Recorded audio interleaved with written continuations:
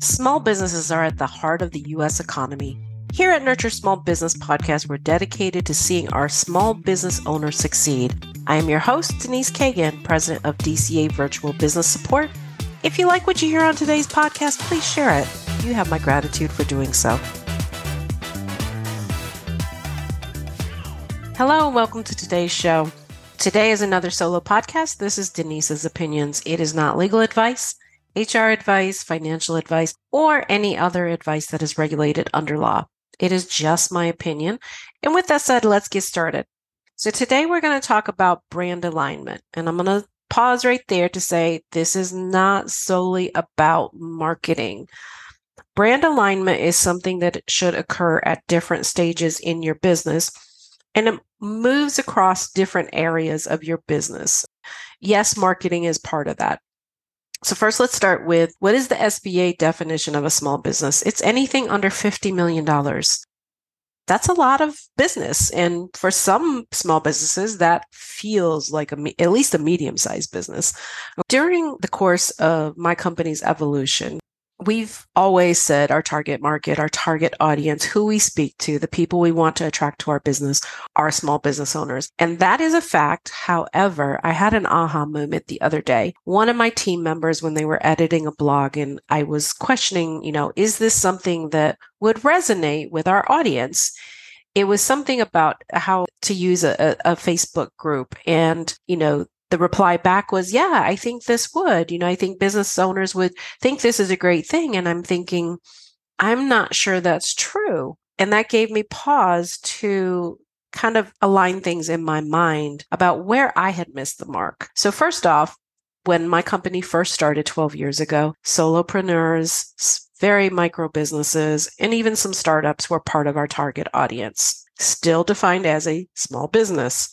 Next step, we took startups completely off the table and we added the word growing businesses. So they still might be micro, very small, or solo entrepreneurs.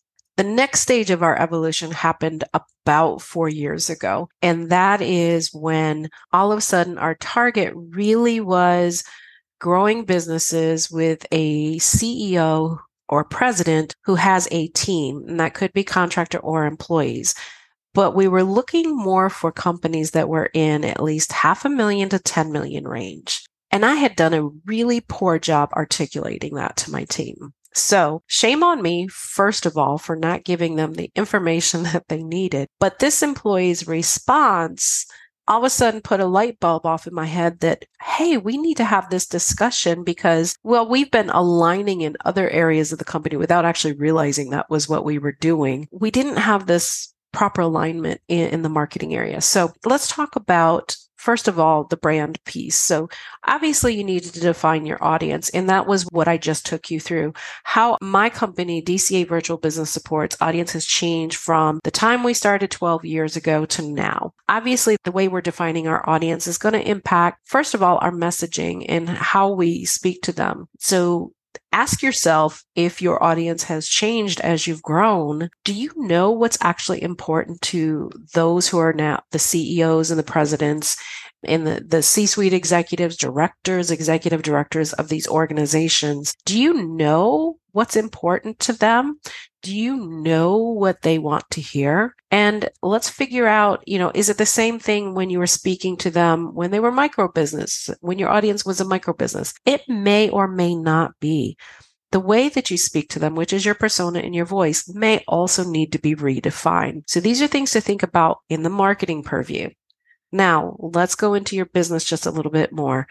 Hiring. We have been realigning our hiring for some time.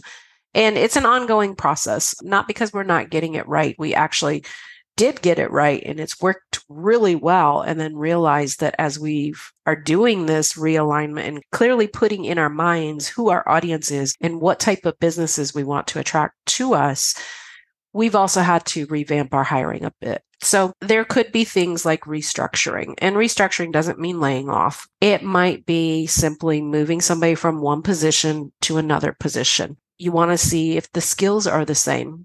I'm going to take a step out here on a limb and say, I think some of the base skills may be the same of what you're offering, But when you start getting for bigger businesses, there may be different things. There may be different type of tech platforms you need to know. There may be different skill sets or more complicated processes that you need to know. Do you need in your leadership team? So as your company grows, are hopefully putting some people into leadership to help you grow. One of the things that, happened within my company is the leadership team that I put in place in 2018 were absolutely who I needed to be there. They were essentially replicating me and helping me manage accounts and people. And that is what I needed at that time. And recently, we've realized that we need something different in our leadership. And so sometimes that is the same leaders, and sometimes that is different leaders. Or, you move somebody up. There could be a lot of different ways that you could do it. But what we needed that was different is we needed somebody who was able to lead, but also be in a more strategic and forward-thinking role for the growth of the company. And so that growth is supported. Now, those are things that you need to think about as far as your hiring and your staffing and your team. But what about sales? Sales is interesting. We did some realigning on that about maybe 6 to 8 months ago. And, this, of course, came through work with my advisor. I'm going to give a shout out always, Angie with Cultivate Advisors. But I recommend growing businesses always have somebody in your corner, a coach, a consultant, or advisor to help you work through these things.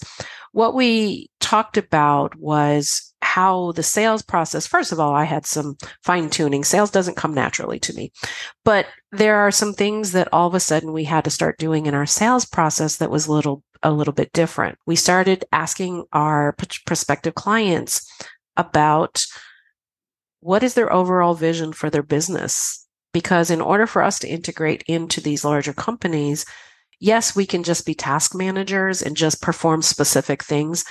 But most of what we've seen is that now people want us to integrate a little bit more into their company, and they want us to help them be forward thinking and strategic in the areas that they've hired us for.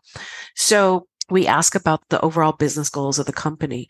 We also ask about the decision makers. We have discovered over time that it is extremely important that we identify the decision makers and the people who we are working with.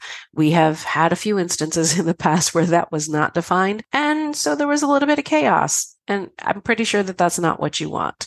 So as your company grows, you do need to redefine who you are, who your brand is. And that translates over into, again, not just your marketing, but your hiring and your sales process.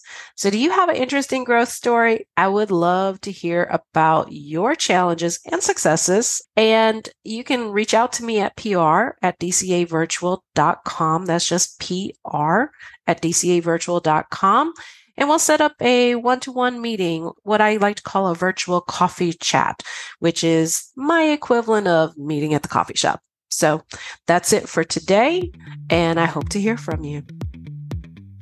Thank you for joining me for today's Nurture Small Business podcast, where the focus is on business growth through technology, leadership, and people strategies. Do you have an idea for a podcast or feedback you'd like to share with me?